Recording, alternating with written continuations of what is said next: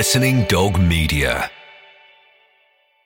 With threats to our nation waiting around every corner, adaptability is more important than ever. When conditions change without notice, quick strategic thinking is crucial. And with obstacles consistently impending, determination is essential in overcoming them. It's this willingness, decisiveness, and resilience that sets Marines apart. With our fighting spirit, we don't just fight battles, we win them. Marines are the constant our nation counts on to fight the unknown. And through adaptable problem solving, we do just that. Learn more at marines.com. Getting engaged is a moment worth cherishing. A one-of-a-kind ring that you design at Blue Nile can help your love sparkle. Just choose your diamond and setting. When you've found the one, you'll get it delivered right to your door. Finding the right engagement ring can be nerve-wracking. At Blue Nile, you'll have the expert guidance needed and a diamond guarantee that ensures you're getting the highest quality at the best price. Cherish all of life's moments and save up to 30% at BlueNile.com. That's BlueNile.com. Survivor 46 is here, and so is On Fire, the only official Survivor podcast, and we have a twist this season. The winner of Survivor 45, Dee Valladares, will be joining us every week. We're going behind the scenes of the biggest moments, the how and the why things happen, and the strategy and analysis you can only get from someone like me, a Survivor winner. Listen to On Fire, the official Survivor podcast, wherever you get your podcast.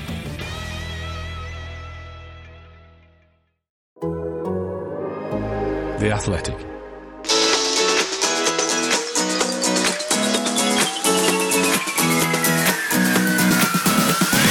Hello, it's The Offside Rule. Kate Borsay here with you, and what a show we've got lined up for you today, listeners. Coming up later, we're going to put VAR under the microscope. Da, da, da. It is the discussion that continues and will dominate football headlines. I guarantee if you search it up on Google right now, VAR will generate at least 3 or 4 stories in the last week or so. We're going to put it under the microscope.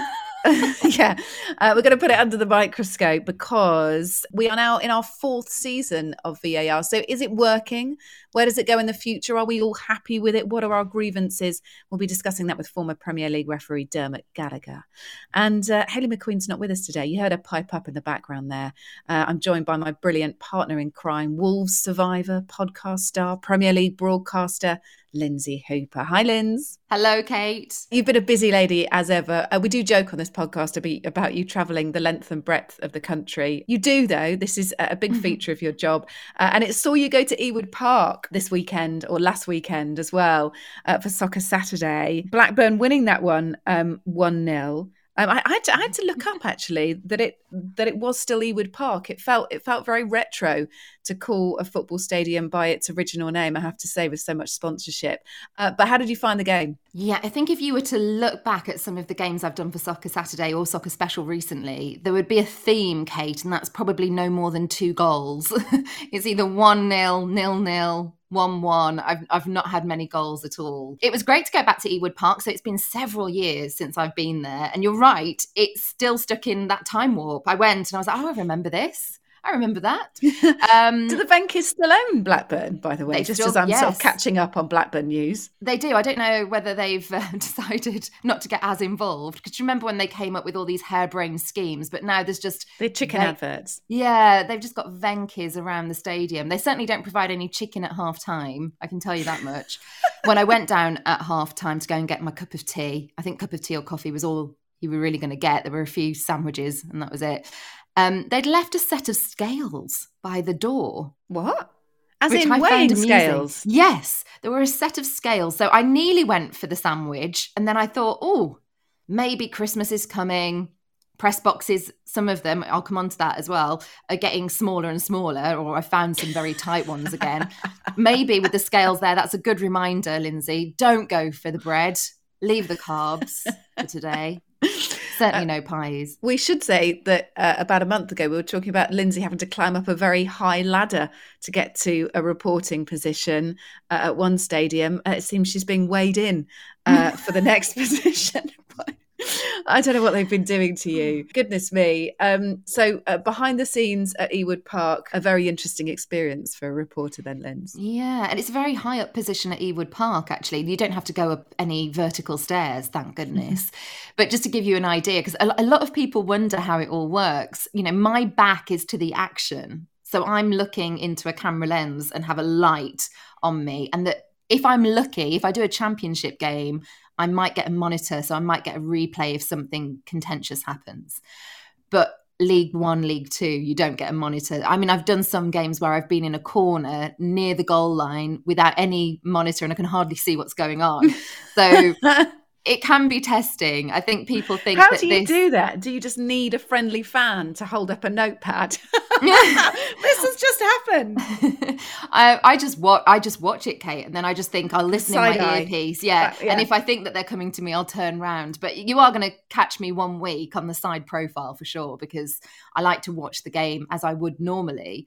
I do take a few little notes, not very many though. You can't really look down. It's a different challenge. You know that I did Final Score for 14 years doing reporting and updates, and you'll never envision for those. It just puts your name and a graphic up, and I didn't realise how easy I'd got it. Love those new challenges. Blackburn winning that one, that takes them just 2 points behind Burnley, who sit at the top of the championship. Of course, it's tight up there. And we've had the Carabao Cup, the League Cup action this week as well, haven't we? Yeah, and that one went to penalties for me. So I did Stevenage against Charlton, whereby Stevenage were on top for the majority of the game. But their game management to see it out at 1-0 was just awful. They started just handing the ball back to Charlton. Inevitably, they got the equaliser, went to penalties, and then Charlton won it. But my observation about this one, given that you'll know Griffin Park very well, but since Brentford moved from Griffin Park to the GTEC Community Stadium, I think the Lamex, has now got the tightest press box in the whole country. I could hardly move. I was wedged in. There wasn't a gap. In fact, I had a little... It wasn't just a popular game. There weren't just loads of you there. Well, there were loads of us there, but there was also a technical issue where I needed to get to the ISDN box. So there's a phone line that you plug into, because this one wasn't in Vision. It was just a voice piece. And I needed to get the number on the box, and I had to wrestle through about 7 journalists to try and get to the box with 10 minutes till kickoff. But yeah, I also had elbows in my face, and yeah. What, journalist elbows in your face? Yeah. Whoa. Do we need to out anyone here on the podcast? Okay, Not fine. Purpose, Just but... a little bit of hustling around, jostling around. I mean, it is one of those situations where, being British, we are awfully polite about things. But there are some situations, Lindsay, when I've been in press packs in high density situations like that, sometimes you just have to muscle in, don't you? Well, I did push said journalist's elbow back towards him. It was a him then, Linz. It was a him. In fact, it wouldn't take much digging to find out who it was. Oh, it really no. wouldn't. But yeah. I at one point I did say as well, can less of the manspreading, please. Did you? Yeah. Good. I think I'm getting a picture of who this person might be now. Someone who we've both worked with in the past. Yes. Jolly good. Often covers the London patch. Talking of the Carabao Cup, I mean, what is going on with Everton? I mean, not just the EFL Cup and that really heavy defeat by Bournemouth, but also in general. Do you know what? It's really sad as a Liverpool fan to see this unfolding as well, because we're used to this rich tradition, not necessarily a rich rivalry, but it's just, you know, for me as a football fan, really sad to see Everton doing so badly. I think there will be more backlash for this result in the Carabao Cup against Bournemouth for Frank Lampard than there will be for anything to do with the start of this season. I think this is the result that has really antagonised a section of the supporters who thought this is our only chance to get further down into a competition, maybe semi-finals. If you really, really pushed, you are expecting Premier League teams to be the ones still standing in the latter stages. And the changes that were made, he made 11 changes, didn't he, Lampard? But then Bournemouth made changes too. So I was going to ask if it sort of was in the changes, so that was just perhaps a desperate plea by Frank Lampard to just try and mix it up, to try and do something different with his team. I think though, Kate, when you take into consideration that Bournemouth, the expectation this Premier League season was not great and they've overperformed. So you've got a team that have over-delivered what many people thought they've been doing really well. Everton, off the back of last season where they nearly got relegated, they haven't actually been that convincing this season either. So you've got a team with greater expectation underperforming against a team that are over-delivering. And I think that plays into it. So you just need to get it done. You need to get it done, field a strong team. I think that's how a lot of the support are feeling about it. Field a strong team, beat that Bournemouth side. And then you don't have all of these questions. I think if you're thinking that an under par Everton at the moment can beat an under par Bournemouth, then you're probably kidding yourselves right now, because you just got to look at the confidence within the squads. Yeah, and it doesn't matter what the competition is. A win is a win, and it's feeling so desperate, I think, for many Everton fans at the moment. They don't care how the win comes. They just want to see some sort of, positive result in there, don't they? It's when it feels like it's all going incredibly badly indeed. To lighten this up, and of course lightening up the jungle in Australia, Jill Scott. Quick mention for Jill, because we know how brilliant she is, having worked with her for so many years. In fact, having followed, Jill was one of the footballers who we were following well over a decade ago in women's football. We know how brilliant she is. She's very eccentric. She's great for team unity. She's always been one of those characters. And she's doing brilliantly in I'm a Celebrity. And she's really caught the nation's hearts, hasn't she? I went in before it all started into a bookies. I thought, right, I've got to do it. Did you? Yeah. Yeah, we've got to get behind her. The odds were £10. £10 down, 5-1. She was very short very odds. Good. I think they've short. suspended betting on her, or certainly did for a period, especially after the first show aired. The show's actually on during my radio show, so I'm catching up with bits and clips afterwards. I'm catching up as well, so I'm not quite 100% up to speed, but I did see the one where she did the Deals on Wheels challenge. It was the dingo, it used to be called the dingo challenge or whatever it was. And it was spaghetti. Lindsay Hooper and I'm a Celeb knowledge, goodness me. Spaghetti crossword, and I was shouting out, I was laughing so hard that the aphrodisiac, the oyster, how many people were shouting at their TV at Owen and Jill, oyster, for goodness sake. And also cock a van, they couldn't spell cock. Oh, poor Jill. She's been dancing. She's been, of course, doing that plank challenge. I thought that was brilliant, and that gave you a real demonstration of Jill as well about what a motivator she is. She's a real laugh, and she's really funny and eccentric, but she's also a really good motivator. And I think everyone in the camp and outside the camp's falling in love with her. So I think that's absolutely brilliant for Jill Scott. Last week I interviewed Jermaine Genus. I said I was going to do that, didn't I? Yeah, how did that go? Really, really, really well, actually. And we talked a lot about how he struggled with depression within his career, with injury, but also after he retired as well, and how he sought some help, sought some therapy, and what that did for him. And he's kind of on a bit of a mission. I know he's spoken about it before, about how he's trying to destigmatize mental health really in football. But we also talked about Qatar as well. And I asked him, whether as a broadcaster he'd had quite a bit of deliberation about whether he go to the tournament or not. And I'm sure this is the case for perhaps some players, but definitely pundits. You almost need to have a bit of a conversation with yourself. Yes, I want this gig. Yes, this is my job. But at what point is there a crossover? And how do you deal with that in terms of trying to reflect the fact that Qatar was awarded the World Cup wrongly? Certainly Sepp Blatter's been out this week and sort of endorsed that, but also a bit late, isn't it? Yeah, beginning. Exactly. Really good timing. Thank you, Sepp. Once again, rises to the challenge of being one of the most detested men in football. But anyway, so the deliberation really about how there's human rights abuses, migrant workers have died during the construction of the stadiums. They are of course anti-gay. It's illegal to be a homosexual over there. All of these things. Does he take that into consideration? And he said, yes, honestly, that he did think about that, and that his sort of line to me and the takeaway from it was that as broadcasters, and representing the BBC as he's going to be doing so, they have a responsibility to tell all the stories of the World Cup. And those are the good stories and the not so good stories. So that's kind of his approach, really. As long as they are honest and upfront and paint the picture correctly and fairly, then yes, it's okay to cover it. Yeah, I was listening as well to Kelly Cates talking about it. And I thought she made a really good point. And we can also weigh in here with Jurgen Klopp and what he said about the players. It's not up to the players to protest, just like it's not up to journalists or anyone who works in football to protest. The football decision makers ultimately chose to have this tournament in Qatar.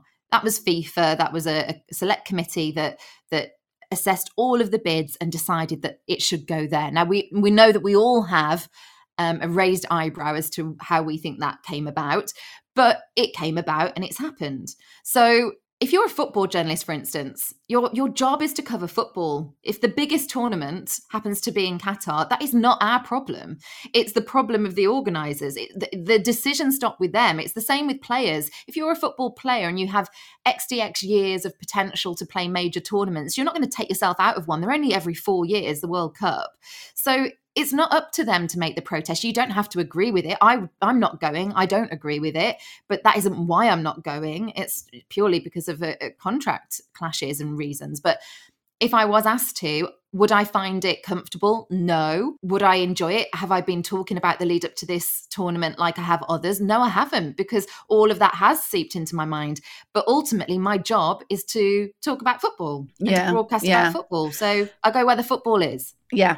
And that's when it comes down to a sporting decision, I suppose. And it does offer a conundrum, doesn't it, really, when you talk about everything else going on around the World Cup. And I think players will protest, and actually have been protesting during the qualifiers as well. Several teams, in fact, I think according to FIFA rules, you're allowed to wear a slogan on your T-shirt before the game.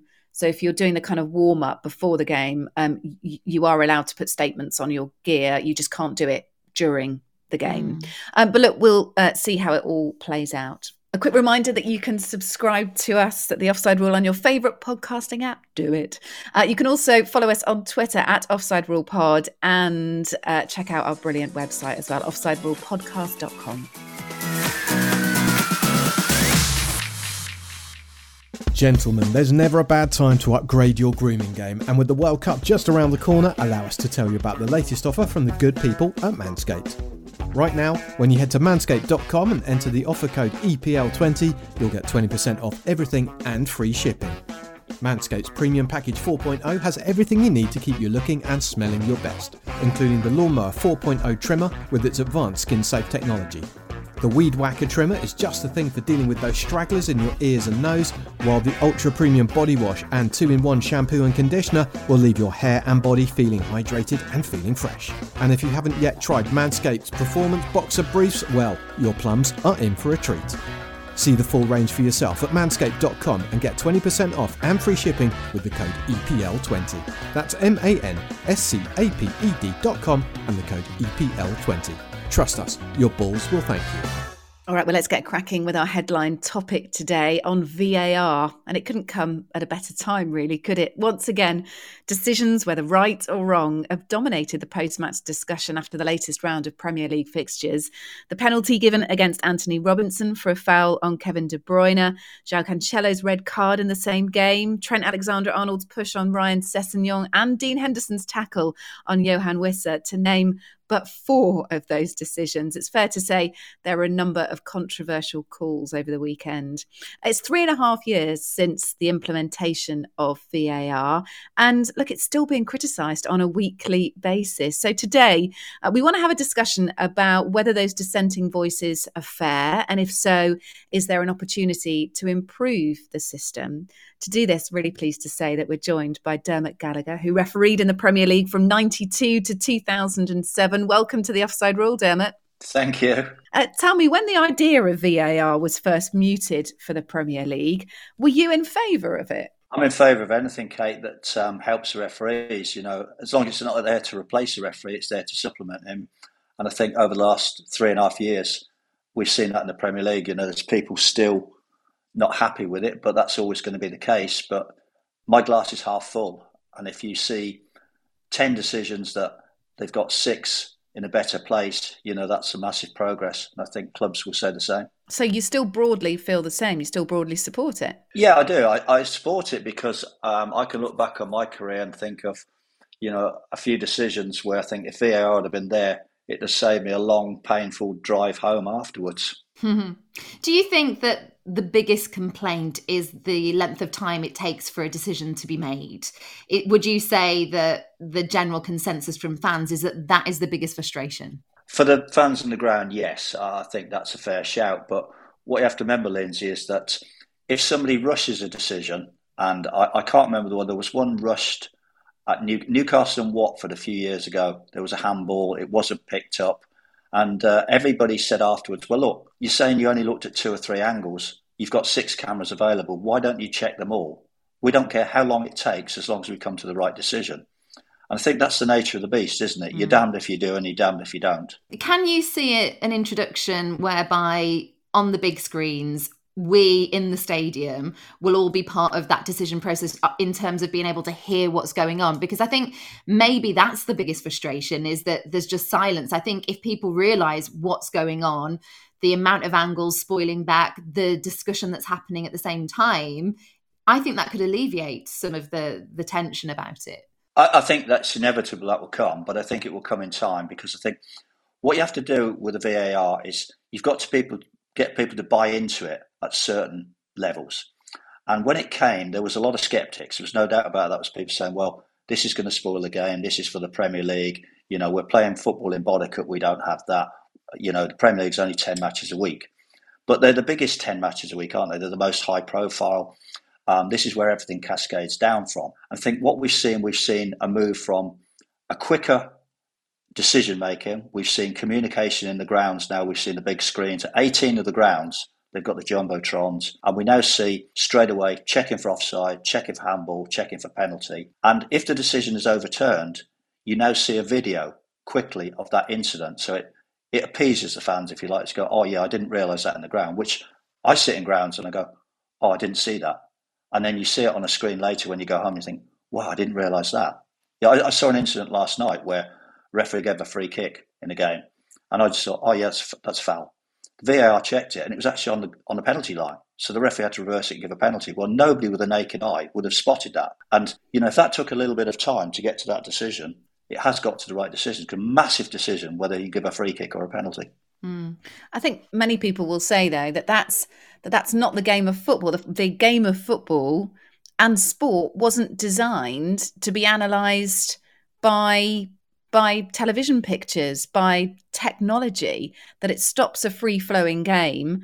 And surely part of sport, part of winning and losing, is that jeopardy element. We have to remember the genie's out of the bottle, isn't it? You know, we're not going backwards. You know, remember the famous rant, Watford and Southampton, Charlie Austin, you know, give them VAR. We've got the technology, give them, help them. That's what he said. It was a really, really passionate speech after a game where he felt they'd had a goal disallowed. We all remember that one. Yeah, and, you know, that really was a trigger point, a bit like, you know, Frank Lampard's goal in Bloemfontein for GDS. You know, there's always a tipping point. And I think when it came, everybody said from the referee's body that, you know, it's not going to be utopia.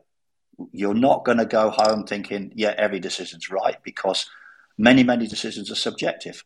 And all three of us can sit at a football match and we could see an incident, a very complicated incident. We could come to three different decisions sat and, you know, alongside each other. That's how it is. The factual ones, the offsides, the handballs, are they in the penalty area? You know, the factual ones are relatively easy. It's just a matter of getting the right angles. But the subjective ones will always be at risk to people, because people, you know, you look at the Trent Alexander one on Sunday, 50% say penalty, 50% say no.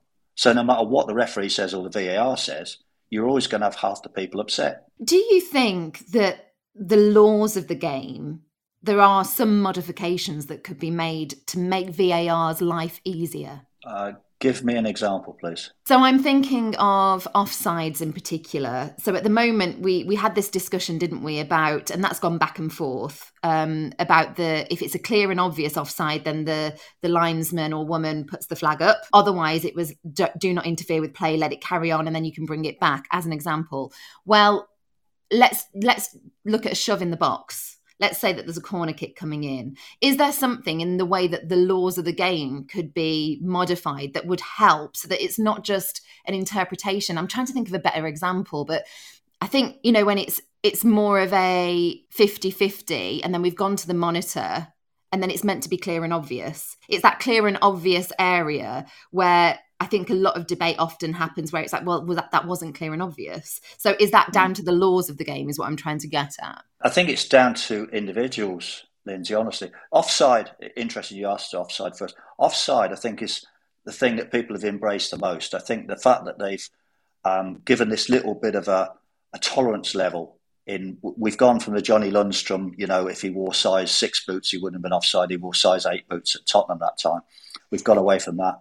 And I think people have embraced that. And, you don't get much debate now at matches. If it comes up offside, onside, people go, yeah, the system's there. We have to work with it. The ones you say, about pushing and shoving, it's very, very interesting because we all in life have slightly different tolerance levels. Referees the same. We on a subjective decision, my tolerance level might be slightly higher than yours. So therefore, I might let a little bit more go than you do in a game.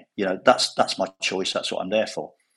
You say about 50-50 decisions. That's really what the referee's there for us. And because when I refereed in the Premier League or any level, if I refereed up the Village Park at Bodicott, 70-80% of my decisions, I didn't really have to worry about.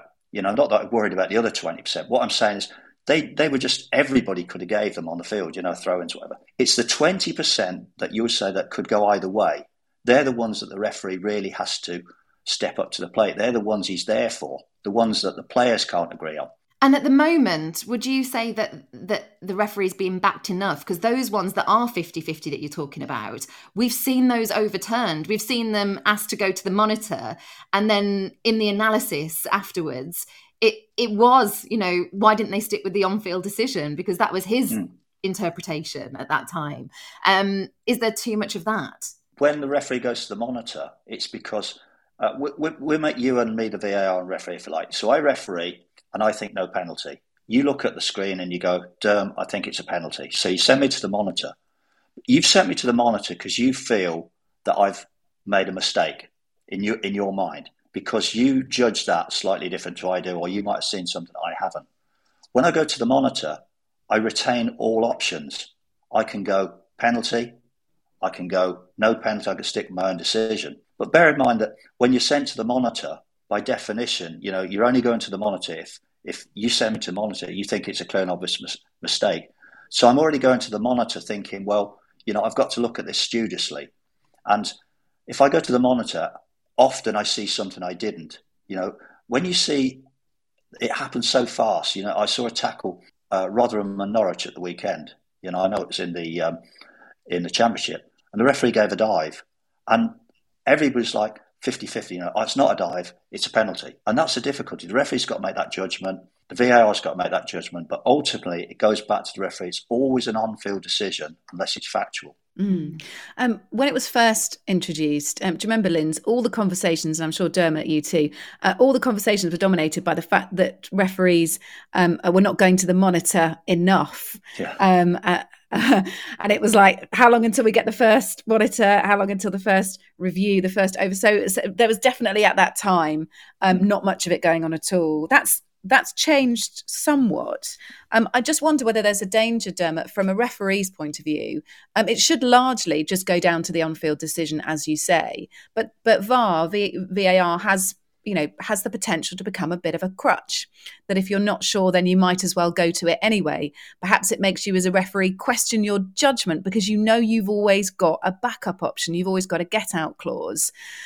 Is that the case? Is there a danger of games being over, the use of VAR being overused in games because it's become a crutch? Does it stop the referee from believing in their own conviction? That's very interesting, because I have a bit of a notion on this that you have to referee the game. And why I say you have to referee the game, because if it's one of them that's a subjective decision, we say the Trent Alexander one because, as I say, people are split on that. If the referee decides, well, I'm not sure, I'll throw it to VAR.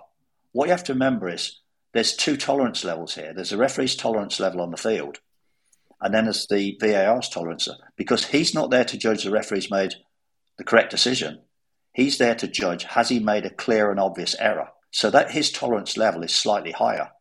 So the danger there, if the referee decides I've got a crutch, to use your words, and throws it to the VAR, it may well be a penalty gets overlooked. So I think you've got to be very mindful. The referee has to be diligent on the field and he has to make his decision. And then if the VAR steps in, he then has to go to the screen again with an open mind. He doesn't have to go with this, I've got to change my mind. He's got to go and look, as I say, consider all options. One area that I'd love to get your opinion on is diving.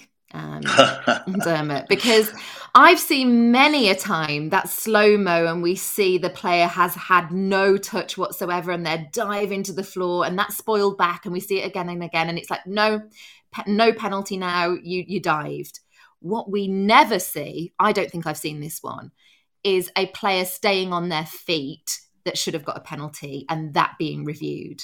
So if we're to get rid of diving out the game, which again is one of the top things that fans tend to complain about, certainly on the men's side, then we have to be able to reward the players that stay on their feet. Yet there is no incentive for players to do that at the moment, because we never see those overturned. We never see that even brought to light. It's a difficult subject, Lindsay, honestly. If you think from a referee's point of view, I can remember too. I mean, Stephen Gerrard was given a penalty at Sheffield United many years ago in the Premier League. He stayed on his feet and there was uproar. People wouldn't believe it was a penalty. The other one I remember, when Jamie Vardy went through and Mignolet caught him, and Jamie Vardy stayed on his feet and the referee gave a penalty and a red card. So it does happen. I know it's very, very rare, but it does happen. And I think if in that situation, the referee's got to be very mindful that there is a foul. You know, that's the bottom line. You know, whether a player stops on his feet or whether he goes to ground, the key decision is, has a foul been committed? I think that's the be all and end all. Lindsay, from your perspective, I'm going to hark back sort of to one for the traditionalist here and say that it still upsets me that it does stop a free-flowing game. We have to stop for reviews to be made. Is it frustrating for you as a journalist, you know, someone whose job it is to get across the spirit of the game, the spirit of football, that it's stop and start so much? And also, it's completely ruined goal celebrations, hasn't it? Because we're waiting. Yeah. Wasn't it? So the goal celebrations, I'm completely on board with. I hate that, you know, tentative move away. And then you think they're going to run and go to the corner flag and jump on each other. And then they're looking back and they're like, no, we actually had it at the Women's Euro, didn't we, with Chloe Kelly, where she was like, was it goal? Was it goal? And before we get that iconic celebration.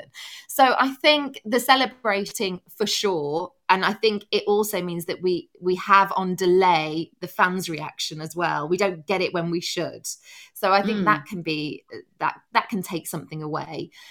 From my point of view, you know, I am lucky enough that I get a monitor and I get all of the replays. So there's things that I'm seeing that people in the crowd aren't seeing. So from my job's point of view, I get to go, oh, you know what? Look, like Dermot said earlier, I hadn't seen that at first look. And now you can see that foot was dangling or whatever it is. So all in all, I think it's been a positive on the whole. I do think there's still teething problems. I still think that, you know, the celebration that we mentioned, the amount of time sometimes that it takes. Another thing to bring in for Dermot is, I don't know why it feels like in Europe when I'm watching Champions League, it happens quicker. Or is that in my imagination? Why are the Europeans much more efficient at this than us, is Lindsay's question here, seemingly. Don't forget there's two English referees refereeing Europe, so it might be them games you're watching. Can I just say something interesting to say about goal celebration? Because it's actually spawned a different type of fan.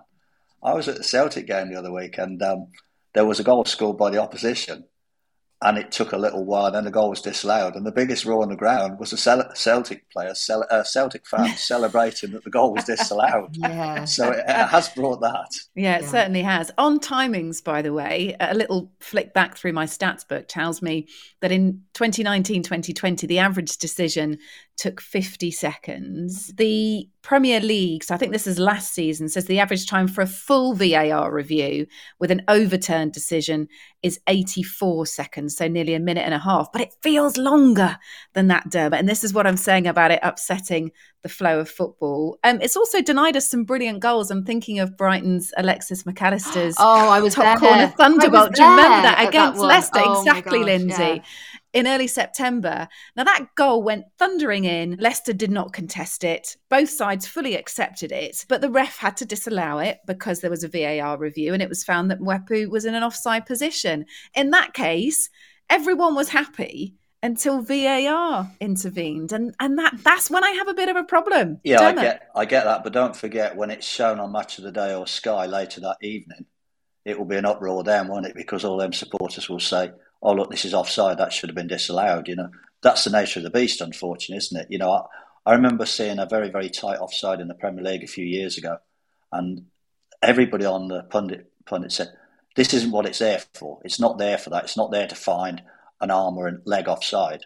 And later that night, Derby played, and Darren Bent scored a goal, And when they replayed it, his knee was just offside and said, we must have VAR because this is offside. We've got to give this. And, you can't have it both ways. You've got to accept that with offside, it's factual, isn't it? It is or it isn't. And you can't. I mean, I saw the Motherwell goal on Sunday against Hearts. Absolute stunning goal. The bloke will probably never score another goal like it. Oh, I feel for them so much. But he's just offside, and yeah, it is what it is, isn't it? It's there, and I think most people have embraced the offside. There is the odd one, as we've discussed, but by and large, I think everybody is very comfortable with VAR and offside. I've heard people raise concern about the fact that the referees in the control room in Stockley Park, they're often expected to be officials at a match the next day. Is there anything to this, that this is fatiguing referees because they now have extra commitments that involve a fair bit of travelling? Or is that just someone getting grumpy about it, a lone voice? I think what you find, Kate, is that if a referee is in Stockley Park as VAR on a Saturday, he'd probably be refereeing at Arsenal, Tottenham, Chelsea, West Ham, Crystal Palace on a Sunday. He's not going to be going from Stockley Park up to Newcastle. It's done very, very geographically that his travelling is minimal. What do you make of all these ex-footballers who say there should be a former pro in the room, Dermot? It's just not going to happen at the moment, is it? No.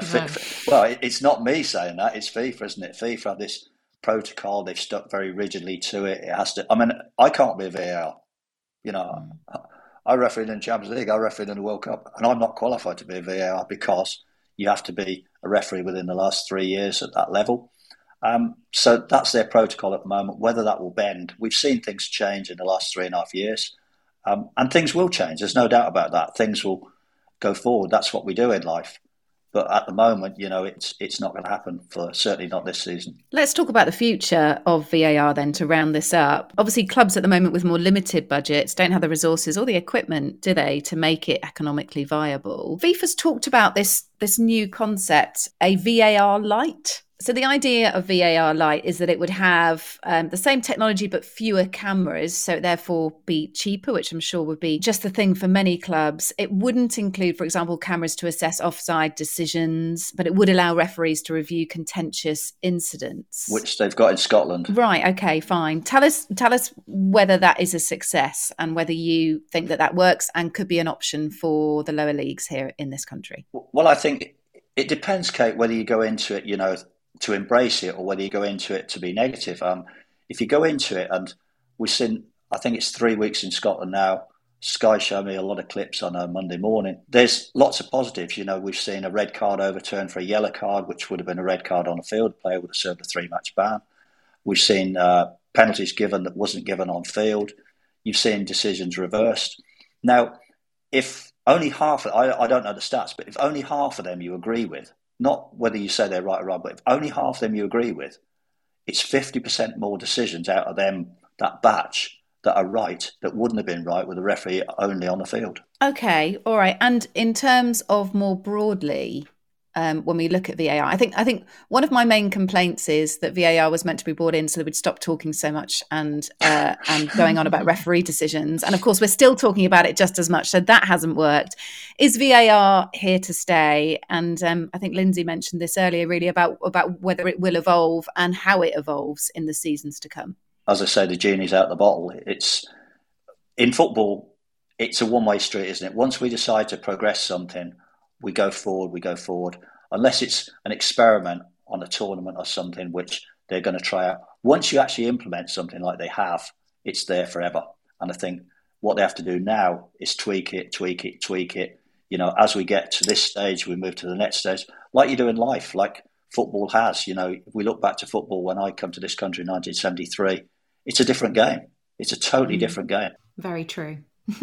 All right, well, let's round it up there. A really interesting discussion about VAR. It's basically here to say you cannot undo it, is what Dermot's overriding conclusion is. And I just wonder, actually, Linz, whether it's the same for you as well. Has so much money, technology, hard work been put into this?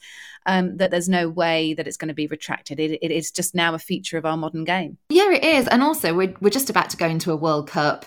If there's one thing we could eradicate from history, it would be that hand of God. And trust me, VAR would.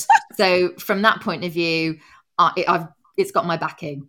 So it might need tweaking. There might be a few seconds that we can get back here and there in stadiums. But yeah, overall, it's welcome. Lindsay, the hand of God, did you mean Thierry Henry? Well, Thierry Henry as well. Exactly. All right, well, we'll have to see how it features during this World Cup, of course. Dermot Gallagher, former Premier League referee, it's been lovely to be joined by you. Thank you. Thank you.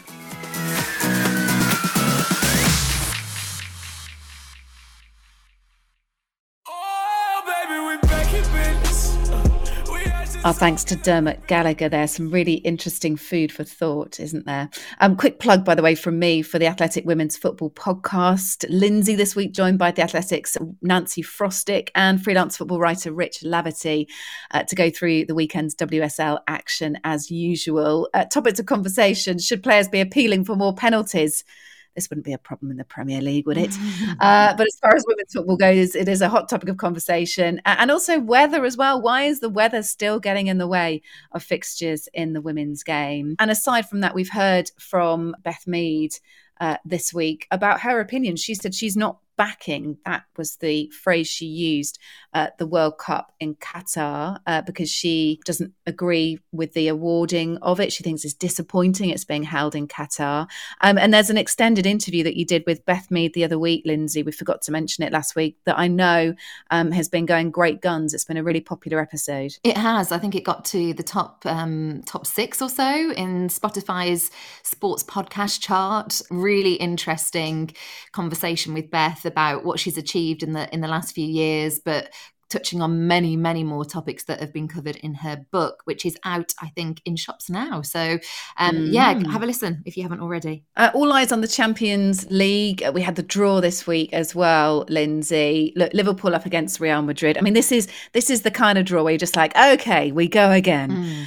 In the last 60, Liverpool play Real Madrid, Dortmund, Chelsea, Leipzig, Manchester City. But I know you've had a special focus on Tottenham, haven't you, this season? Yeah, so I'm covering Spurs in the Champions League for UEFA this season. So yeah, I have been looking out for the draw for them, and they got Milan. They're going to be away to Milan first of all. So that's a really interesting tie. I've been to the San Siro, Kate. We know it's not going to be for much longer, but I've been there once. I won't be doing the away trips though, so unfortunately I can't go and gorge on all that lovely Italian food, which I would love to. I could just do with a bowl of pasta right now, actually. But Spurs have been an interesting one. I've got to say that the Champions League, yes, they managed to top the group, but, by the skin of their teeth in the end. There's been moments for Spurs where you've seen Richarlison scoring some brilliant goals. Bentancur has really driven the team.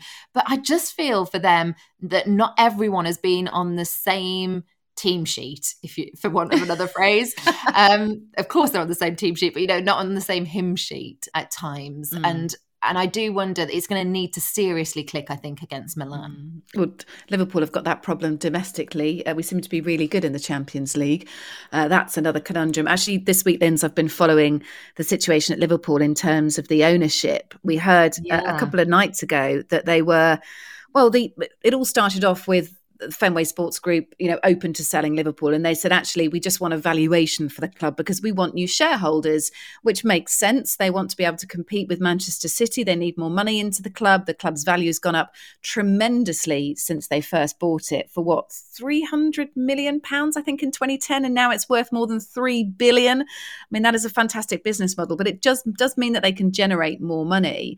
However, as we're recording this, apparently we understand that there was a sales brochure circulated to potentially interested parties last month. I know the Times have been following this, which is why I've been doing a bit of work on it, and that the owners will listen to offers of more than £3 billion. That's the latest as we record this. So it is a slightly confusing picture and a bit upsetting for Liverpool fans to be told one thing and then to be told, actually, we are open to offers. But I think we'll just see this one rumble on, and throughout the season we'll have to see where it goes. But I just don't want for the club a really protracted ownership discussion, to be honest. It's the last thing they need. I mean, one of the stories that I've been distracted by amongst all of this is the parting gifts. Did you see that article, Kate?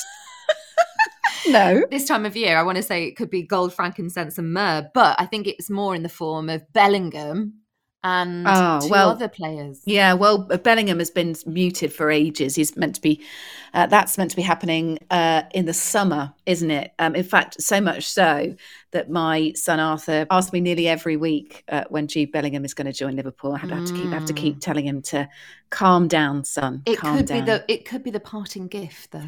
Well, I think I quite like our ownership. But look, let's see what happens on that one. You know, I mentioned Christmas last week. Have you seen the Sports Direct Christmas ads? They are a parody of all that is good and bad about ads in the lead up to Christmas, TV ads. My favourite one, which again, to bring my son into this again, completely confused Arthur, was Mason Mount and Eric Cantona. Mimicking a fragrance ad. It's brilliantly done, this, actually.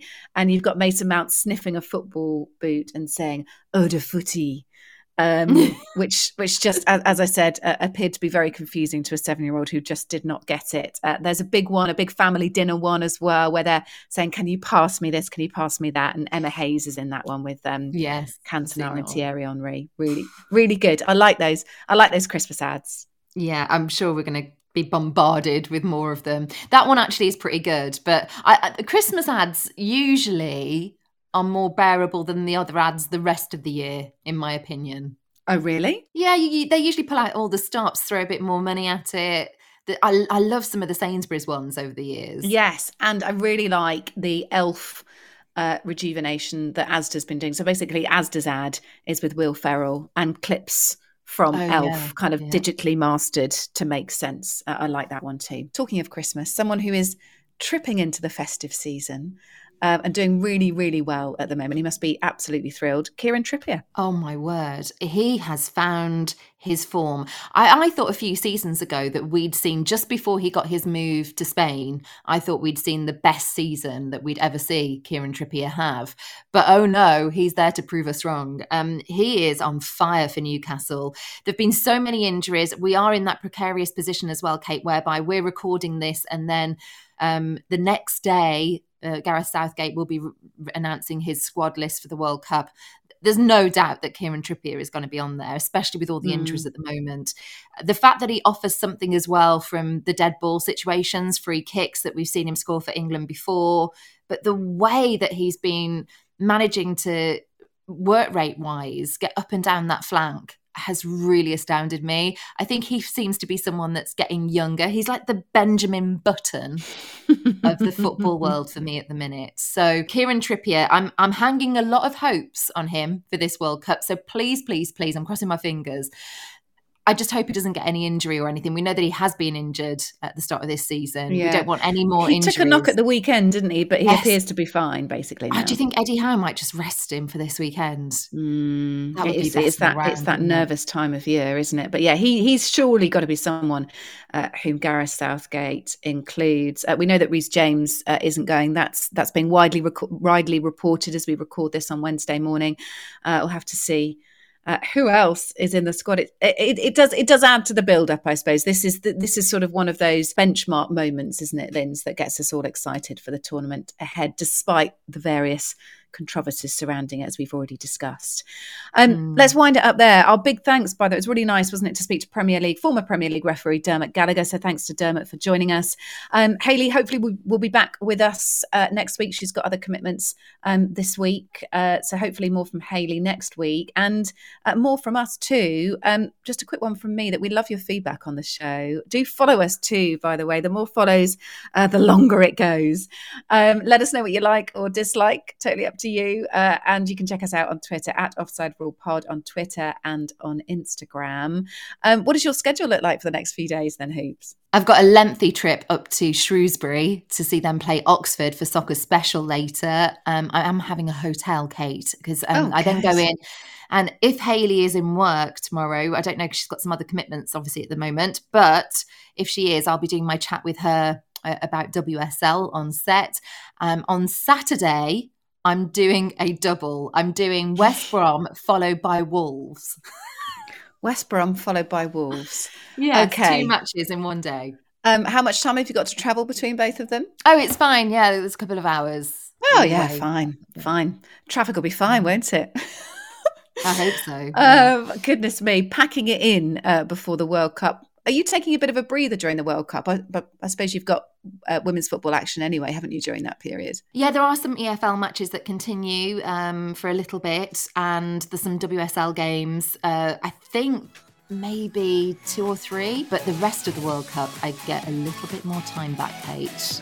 I'm off to the Cotswolds, your neck of the woods, where you grew up. Oh, very nice. Yeah. I won't ask where, in case all the fans turn up, Linz. But enjoy your slice of the countryside. That's coming up soon, isn't it? Listen, thank you so much for listening, and we'll join you again next week. You've been listening to The Offside Rule, part of the Athletic Podcast Network. Keep up to date with everything offside at offsiderulepodcast.com and by following @OffsideRulePod on Twitter and Insta. Check out all of the Athletics football podcasts on Apple, Spotify and all the usual places, or listen ad-free on the Athletic app.